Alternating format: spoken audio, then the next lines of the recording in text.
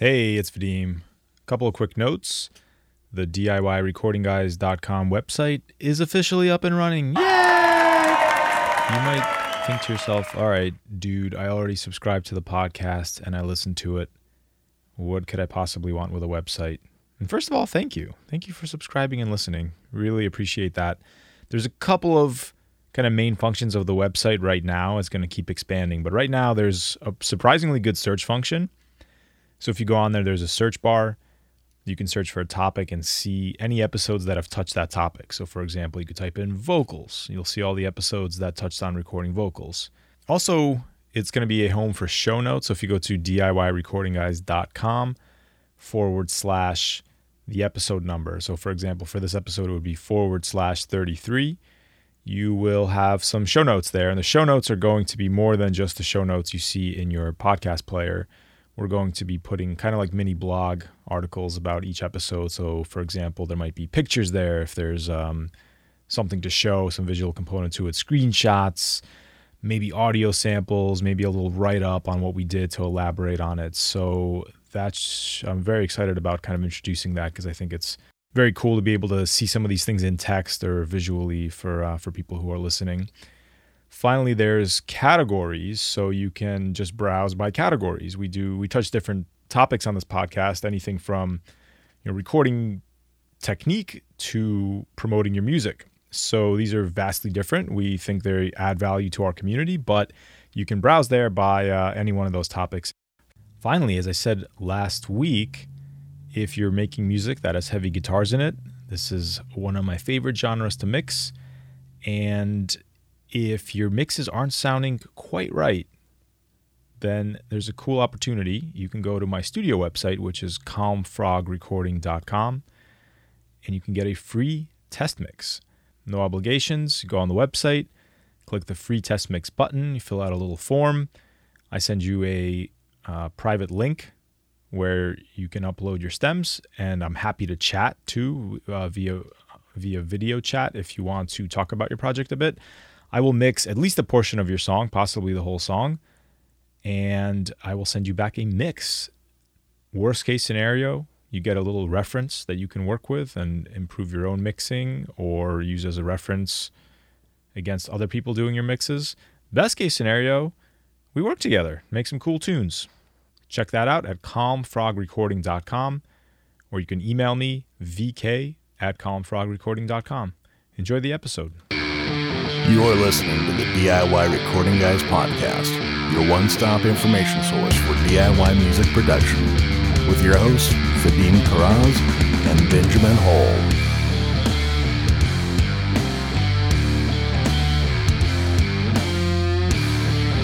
Hey, it's Vadim. This is part 2 of our heavy guitar tone mini-series. Last week on episode 32, we talked about dialing in a heavy guitar tone. And we covered kind of some of the reasons why it's so difficult, because long story short, we have a lot of different knobs we can twist throughout our signal chain. So we talked about a methodical method we call the tone pyramid, where we can build that tone up kind of without losing our sanity. So starting at our instrument, working down the chain, and understanding what's happening at each part of the signal.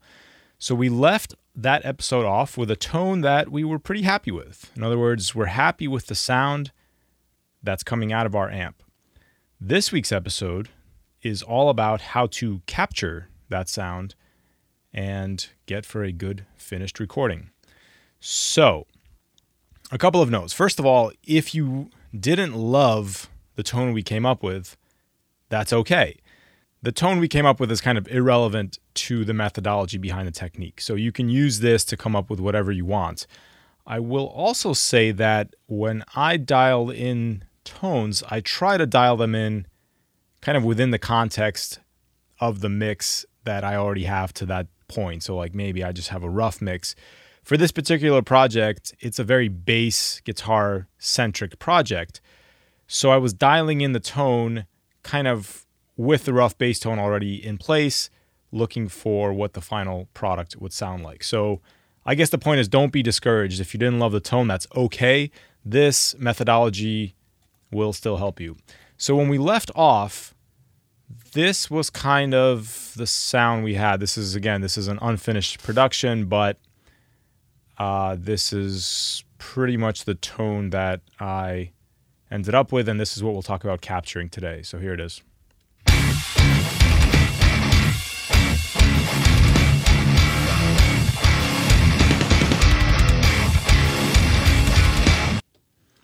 Okay, the first thing we're going to do is take a microphone, whatever microphone we have, but we'll talk about some different types, and we're going to put it in a very specific spot in front of our amplifier.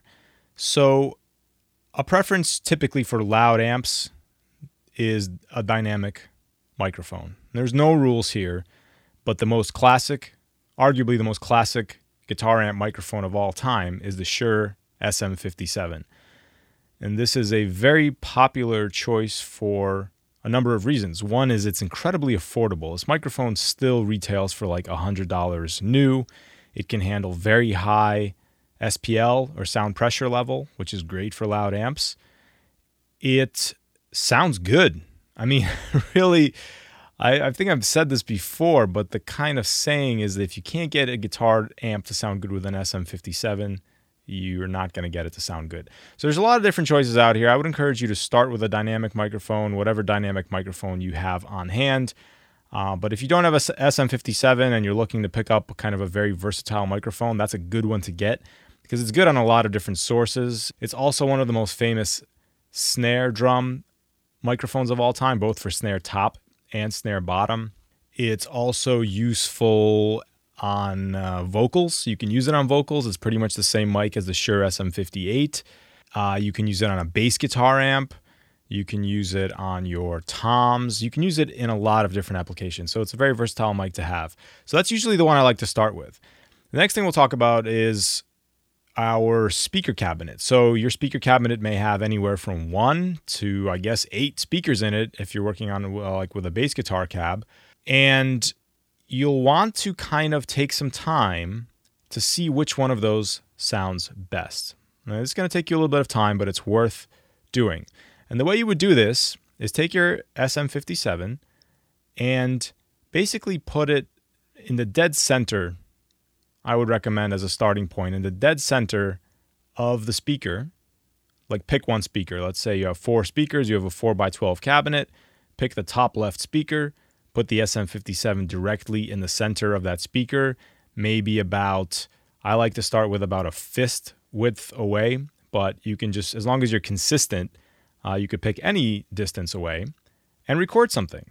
And then repeat that test for the other speakers. And you'll find that they don't all sound the same. So you want to start by kind of figuring out which one of those do you like the best, and then that's the one we'll be using for recording. In my case, I'm using a 1x12 cabinet that I built, so this is not something I had to go through. I just pretty much have the one speaker to work with. It's a 12-inch speaker, so that's the one I was using. I like to use things like quote-unquote fist width when I'm doing stuff with mic techniques, because using things on your body like my right fist, for example, that is a pretty fixed width, right? So I can use that consistently in any situation to kind of get a good starting point. And so I recommend you figure out something that works for you. Maybe it's like the width of 2 fingers, whatever, the palm of your hand, whatever you want to choose there. But it's nice to have these kind of go-bys that you can consistently call upon. Okay. Now let's talk a little bit about the sound coming out of the speaker. If you picture a speaker, if you're looking directly at it, you can kind of see 2 circles, right? You see a small circle in the center, and then you see kind of a larger circle, which is the edge of the speaker on the outside. And if you can't see this, then take a flashlight, shine it directly into your amp grill, and you should be able to see this on your speaker. Now, if we picture the different parts of the speaker, they will sound differently at a different radius away from the center. In other words, if we put the microphone directly into the center of the small circle, which is the dust cap, you will get a different sound than if you slide that microphone 2 inches in any direction. 2 inches to the right, 2 inches to the left, whatever.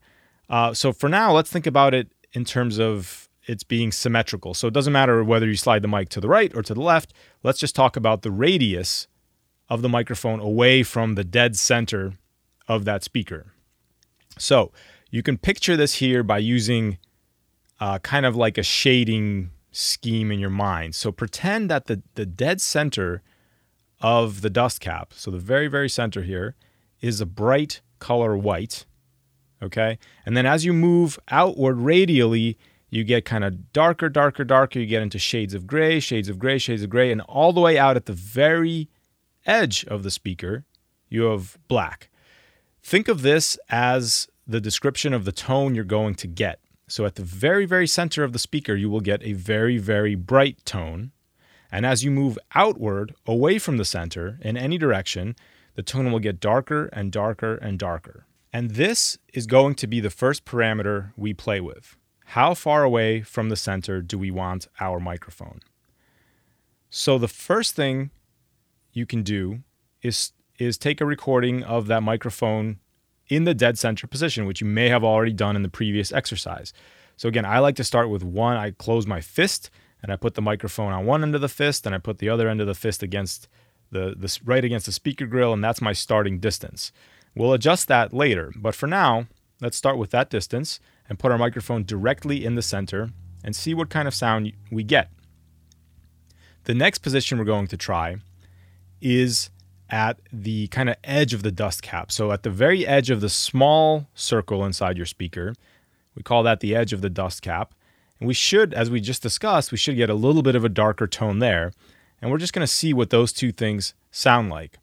Now, I will give you right away a third option here, which is probably the most popular option, and it's one that I actually use as a typical starting point, which is where, let's just recap. We have position 1, dead center. We have position 2, where we've just slid the mic over to the edge of the dust cap. Position 3 is going to be very similar to position 2, so our mic is still at the edge of the dust cap, but we're going to rotate it 45 degrees so that it's at the edge of the dust cap, but it's facing back towards the center of the dust cap, if that makes sense. And I'll put some pictures up of this in the show notes. That is a very popular starting position. And let's take a quick listen to what some of these things sound like. Here is our SM57 directly on center.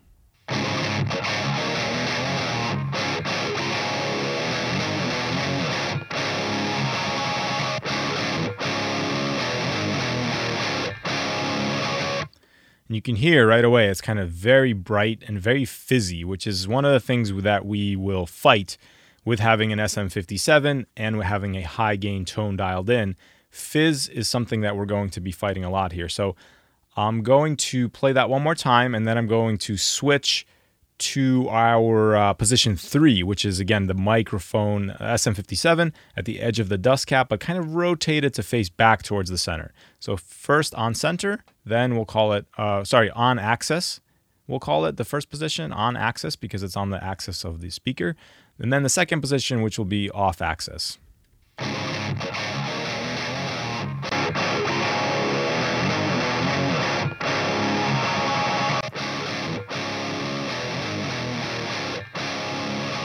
I'm going to make that on-axis microphone a little bit louder so we get a little more of a level match here.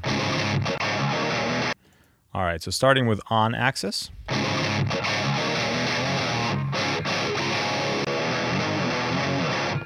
Off-axis. On-axis.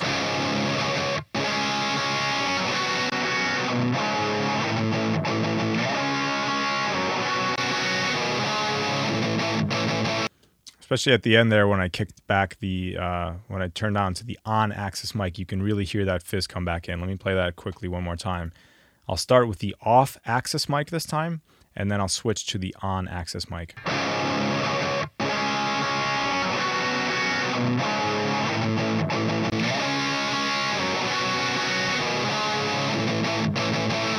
So you can hear there, much kind of brighter, much more aggressive, and honestly, it's almost too much so. It's almost too fizzy and too bright, which is why off-axis tends to be a popular choice when recording high gain amps.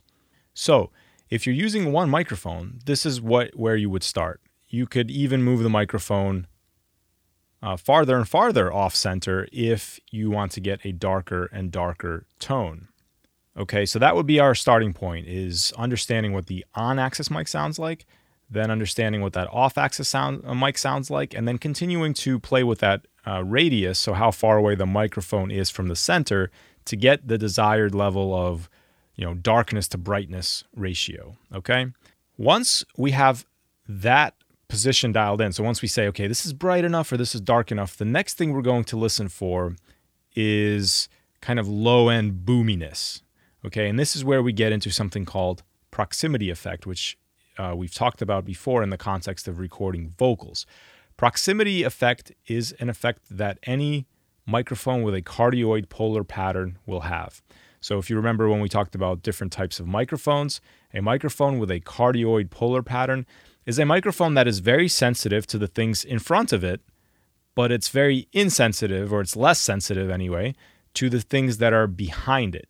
And this is desirable a lot of times, especially working in home studio situations, because we want the microphone to be able to reject anything that it's not looking directly at least to some extent, right? We don't want it to pick up the reflections that are coming off of the back wall behind the microphone, for example. So very commonly, the microphones we use have this cardioid polar pattern. The other way to think about it is kind of like a flashlight, right? If you picture you're in the dark, you turn on a flashlight, that flashlight is shining on a spot on a wall. The very center of the flashlight beam will be very bright, and then it'll get kind of dimmer and dimmer and dimmer towards the outside, and then behind the flashlight, it's really not shining any light at all. That's a nice analogy for a cardioid microphone, or a microphone with a cardioid polar pattern. So a Shure SM57 is a microphone with a cardioid polar pattern, and so are many other dynamic microphones. When you have a microphone with this kind of polar pattern, you get something called the proximity effect. And the proximity effect just means that the closer the microphone is to the source, the sound source, the more bass response you will have, or the boomier it will get. And I can show you this. You've probably, I always say this is like the comedian effect, because comedians do this all the time on stage, right? Like they'll bring their mouth really close to the microphone and get this enhanced bass response, right? So this is something we have to be aware of when we're recording guitars. And what we're going to listen for is just how boomy is the sound, or let's just think about it in terms of bass. Pretend it's a bass knob. And you have to figure out, do I have too much bass or not enough bass? And then it's very simple from there. We say, if we have too much bass, we're going to move our microphone a little bit farther from the amp. If we want more bass, we're going to move our microphone a little bit closer in towards the amp. And when we say a little bit, I really mean a little bit. I'm talking like, half inch, maybe even quarter inch. Small adjustments make a huge difference here. So we want to kind of be a little bit methodical here with this selection. So if you're recording heavy guitar amps with one microphone, this is the technique you would use, right? You start on axis, see what that sounds like, and then start moving your microphone away at a fixed distance until you get the kind of brightness to darkness you want. Then we're going to listen for bass response. And if we want kind of a boomier sound, we're going to move the microphone in a little bit towards the amp. If we want a less boomy sound, we're going to move the microphone out away from the amp a little bit. All right, so that covers our one mic technique, and you can get very good results with this. I will say another thing. There's a very cool video that Ben actually showed me from Nolly Getgood of Periphery, where he talks about another parameter. So to this point, we've talked about, hey, the only thing that matters is how far away your microphone is from the center of the speaker, right? If you're farther from the center, you get darker. If you're closer to the center, you get brighter. If you've looked at your speaker, you may notice that there's two little kind of blobs there for the wiring terminals. There's two wires that run to the speaker coil. Those are the wires that are providing the electricity to that coil to be able to move the speaker back and forth. Well, where those wires terminate in the coil, there'll be like two glue blobs that you might see when you look at the center of your speaker with a flashlight.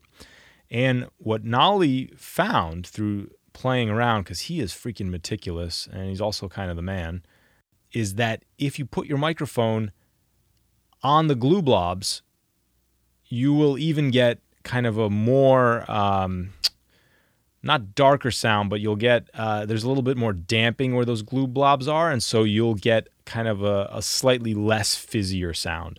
So that's another thing to try, because those glue blobs will ultimately be basically where we talked about our position 3, or kind of like at the edge of the dust cap. But what Nolly was saying was that if you're on the glue blobs versus like on the opposite side of the glue blobs, you will get a little fizzier, little brighter sound opposite the glue blobs. So this is something worth playing around with too, is maybe try, like when you're trying the edge of the dust cap, try a portion of the dust cap edge that has is kind of clear of those blobs. There's nothing there. And then try right on top of those blobs and see what the difference you get is. That pretty much covers the one mic technique. There are some other far miking techniques where, like, you could take a microphone and put it farther away from the amp.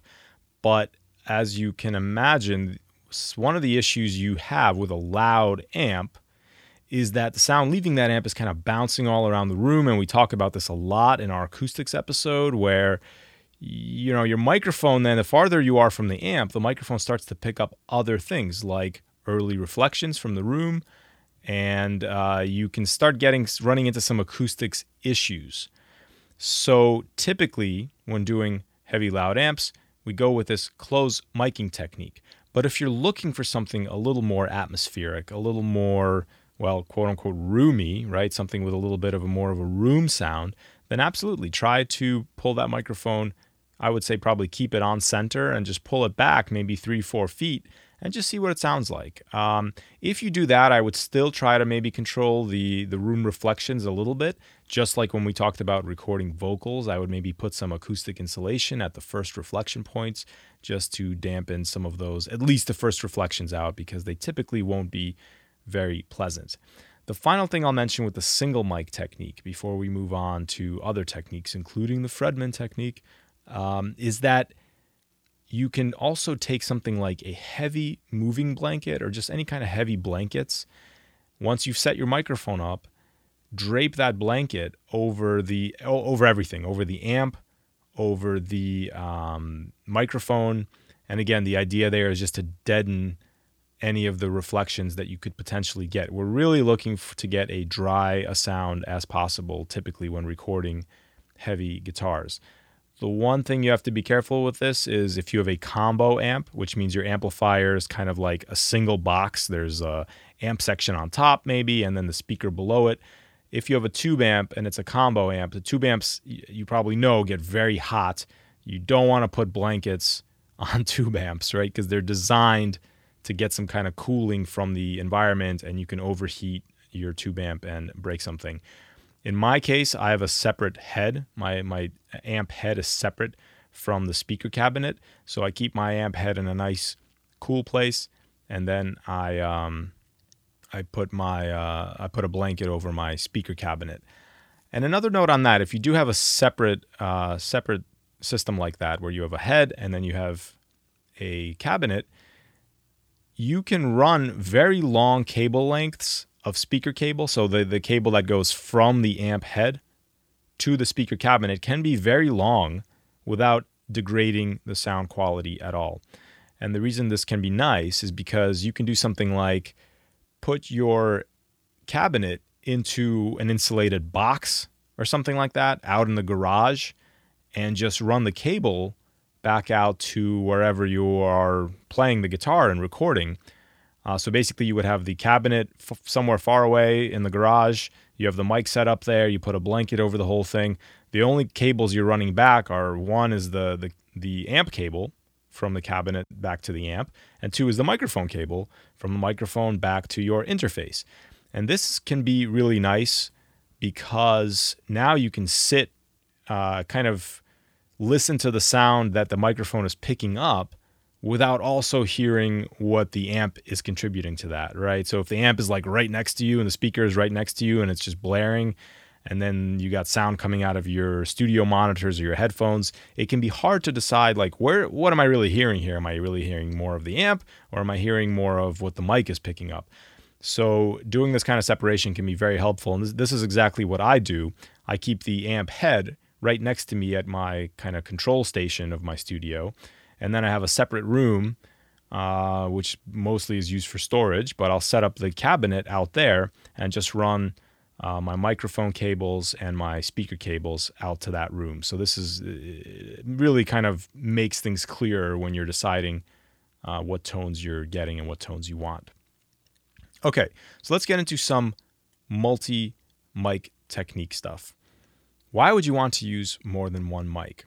Well, there can be a couple of reasons. You heard probably from this SM57 example, especially with the on-axis mic, it tends to be very fizzy. Okay, and so we get maybe like a nice aggressive high end that's a little bit too fizzy, but maybe we want something a little bit darker to kind of blend in with it. So this is where we can get into using a second microphone, which we would set up maybe on a different part of the speaker. So maybe we could set up one microphone on the outside of the speaker to get a really dark sound, and another microphone on center to get a really bright sound, and blend those things together. And what we get might be a little different than what we got had we just used one microphone and kind of moved it around to different parts of the speaker. And there's different reasons for this. One that we'll get into is with this next technique I'm going to discuss, which is a multi-microphone technique called the Fredman technique. I'll talk about a couple of other ones too, but specifically for the song I'm working on here, I used the Fredman technique. I wanted to try it out. I've always wanted to try it, and that's what I'm going to be showing you here today. So first, what is the Fredman technique? The Fredman technique is a miking technique for heavy guitar amps that was invented by producer Fredrik Nordstrom, who, among other bands, recorded Van Halen, and I forget, I think he actually invented it recording for At the Gates, I believe, if I'm not mistaken. I could be wrong about that. But in any case, basically the way he describes it is they were recording guitars. I think it was for At the Gates. In fact, I'm going to look that up because I don't want to be wrong about this. Yeah, At the Gates. So what they did was they said, look, we're going to record these heavy guitars. We want them to sound really good. We're going to take 2 days to do nothing but play with different mic techniques. So some of the stuff we're talking about here, but they were using different microphones, different speakers, different positions, and so on. So at the end of 2 days, what they felt was the best sound they could get was what ended up being called the Fredman technique. And let me describe this to you. It requires 2 Shure SM57 microphones, okay? And you position them in such a way that one microphone, we'll call it microphone 1, is directly on axis, right? So it's directly smack dead in the center, looking at the center of the dust cap.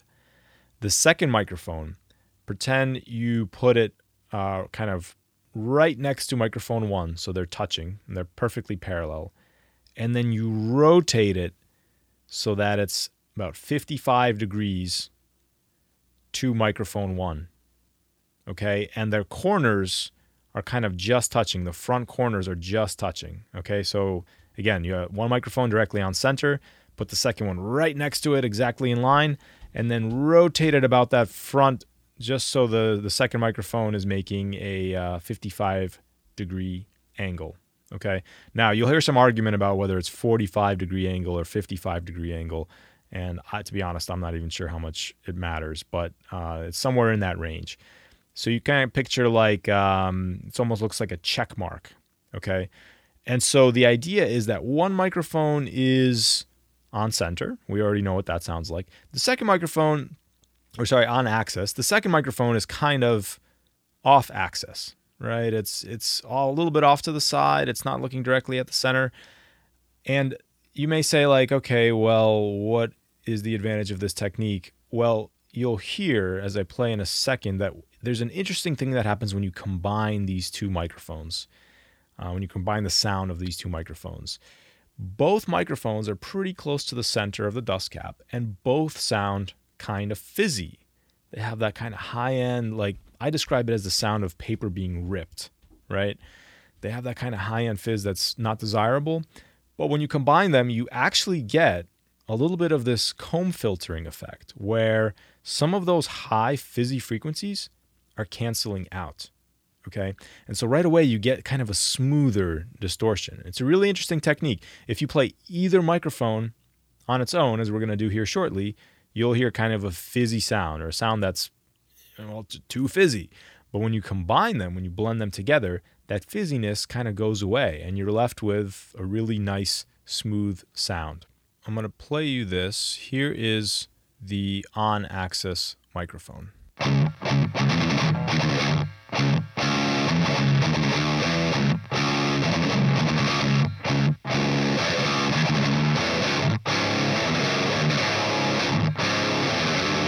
Very fizzy.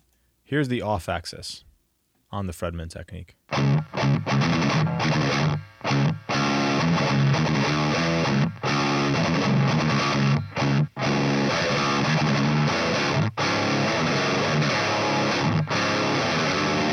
Let me play that again. I'll switch back and forth, starting with the on-axis.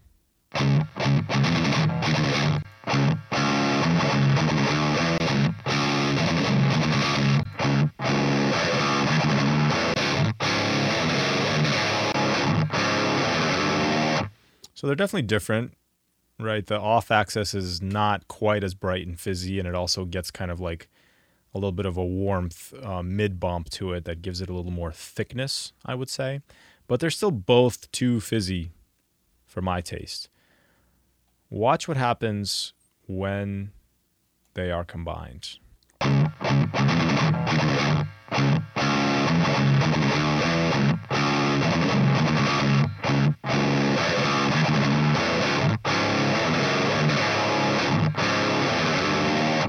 So let's try first. I'm going to play the on-axis mic by itself and then the blend, just so you can hear the difference between those two.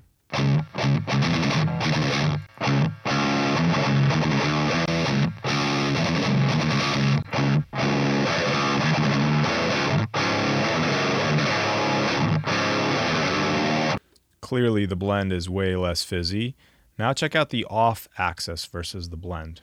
First the off-axis, then the blend.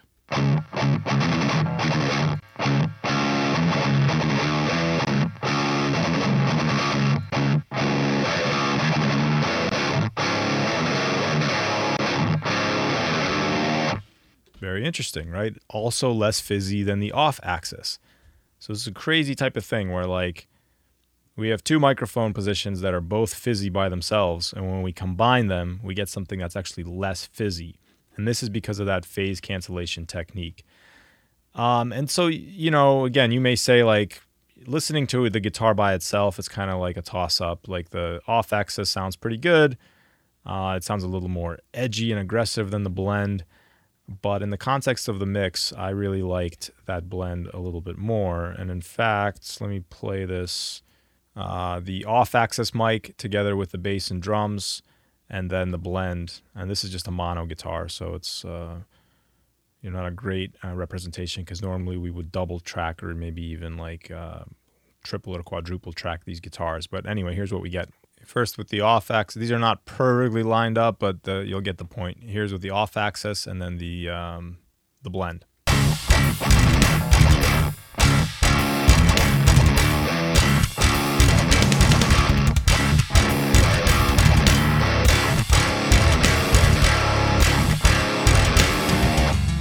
I'm going to do it one more time. So I'm kind of switching every time a measure ends. Off-axis, blend.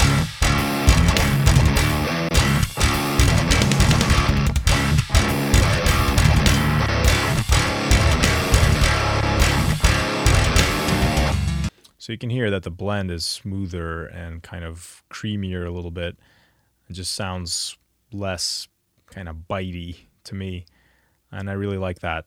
So within the context of the Fredman technique, I thought to myself, okay, let's play around with this even more. And I did a couple of different tests.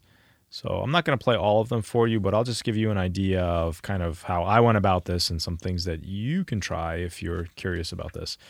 So I did position, what I called position 1, was with the Fredman technique. The center mic was directly on axis, and both mics were basically as close to the amp grill as they could get when I was doing all of these tests. And so with that that's the prototypical Fredman position. I thought that my tone was still a little too fizzy, even blending the two microphones together. Now, you might say, well, like, can't you go back and adjust something on the amp? It's like, yeah, absolutely I could. But I was just trying to see what I could do just with the technique, just so I could know and understand for future reference. So then I tried the same thing, but I slid the whole both mics over. And by the way you can do this with just two microphone stands, just setting up the microphones as I described.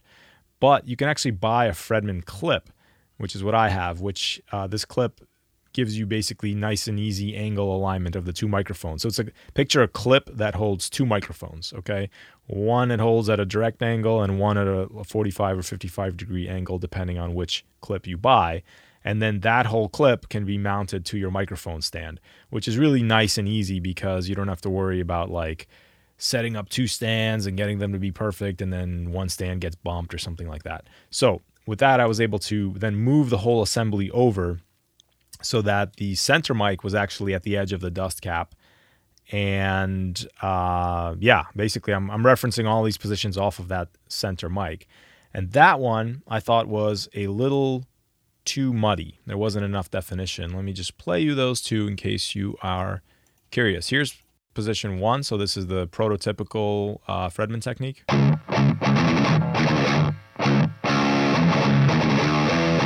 Here's position 2, which is with the whole mic clip slid over so that the center mic is at the edge of the dust cap.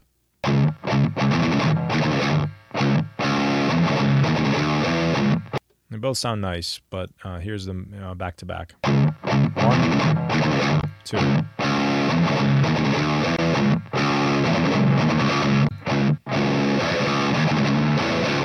So position 2 definitely sounded too dark to me, right? It was like a little not enough definition. So then I tried position 3, where I did like the average between positions 1 and 2, basically with the center mic kind of like halfway between the center of the dust cap and the edge of the dust cap. Oh, the other thing I tried was to rotate the microphone that is at an angle. So like, if the microphone is, and this is mostly because of that glue blob thing I mentioned earlier. I said like, okay, if the microphone that's at an angle is to the right of my center mic versus below the center mic, what will the differences be like there? And what I found was that I did like the sound the best of the angled mic directly below the centered mic. All right, so on this, again, you have to kind of look at your speaker. On my speaker, those glue blobs are dead center at the top. They're like at the 12 o'clock position. And so I tried both. I tried with like that off-axis mic looking at the glue blobs and then looking at the side opposite the glue blobs. And I like the side opposite better because it sounded like kind of edgier and crunchier to me. So here's those two positions. Here's the one where the off-axis mic is looking at the glue blobs.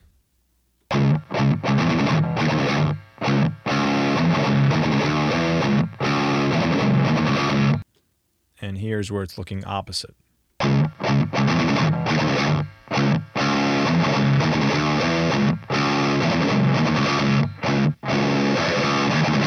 Here's them back and forth.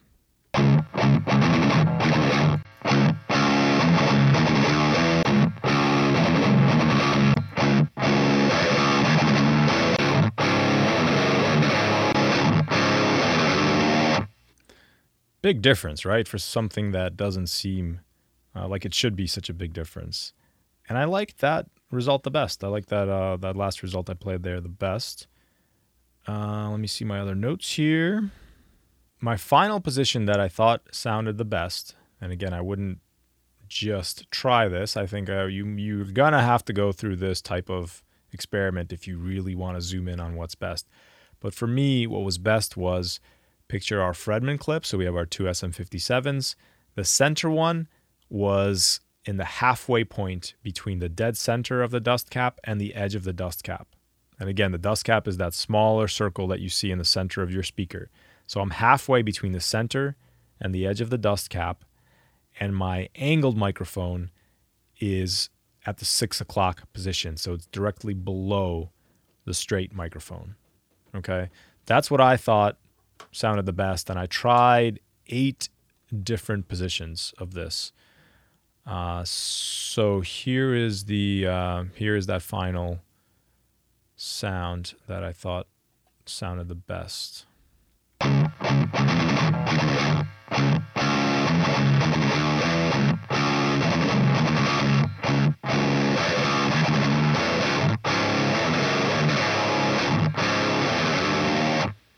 Now, when I double track that, meaning I record the part again and pan it to the other direction, I get what I played in the kind of intro to the episode, which is this.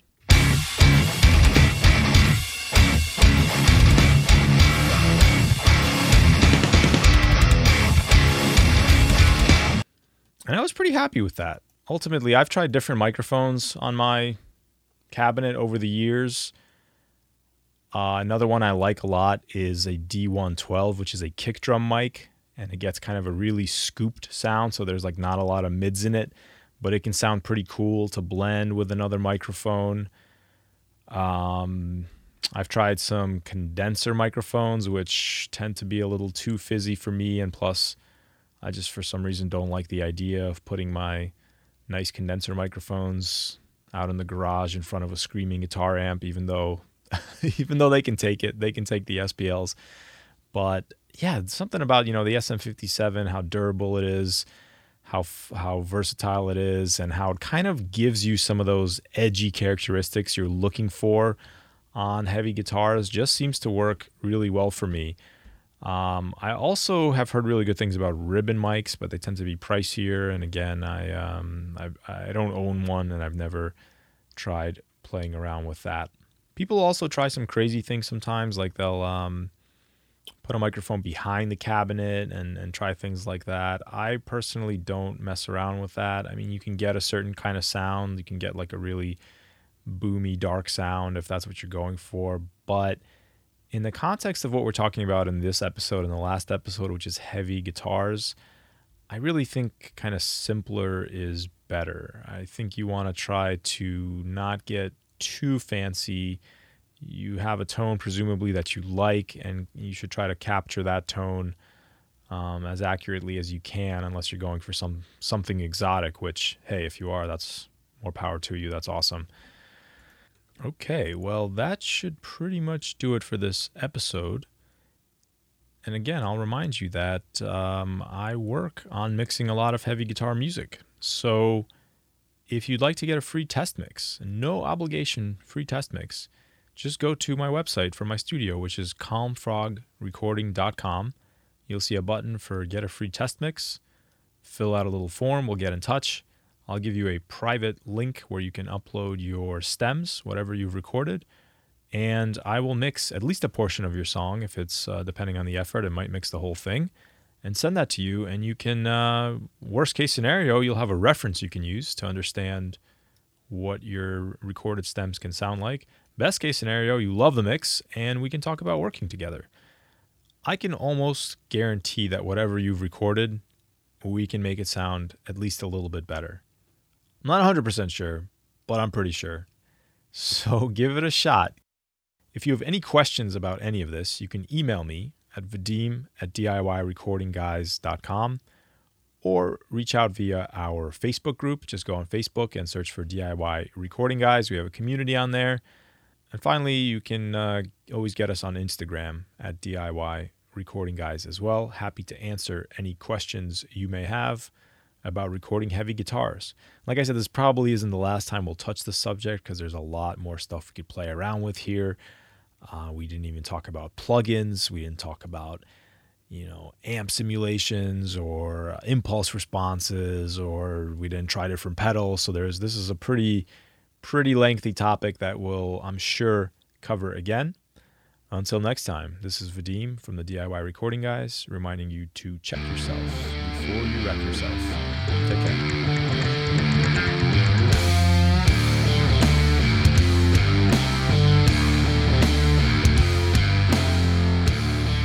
If you're enjoying the podcast, take a minute to leave a rating wherever you like to listen to it, or share it with your friends on social media.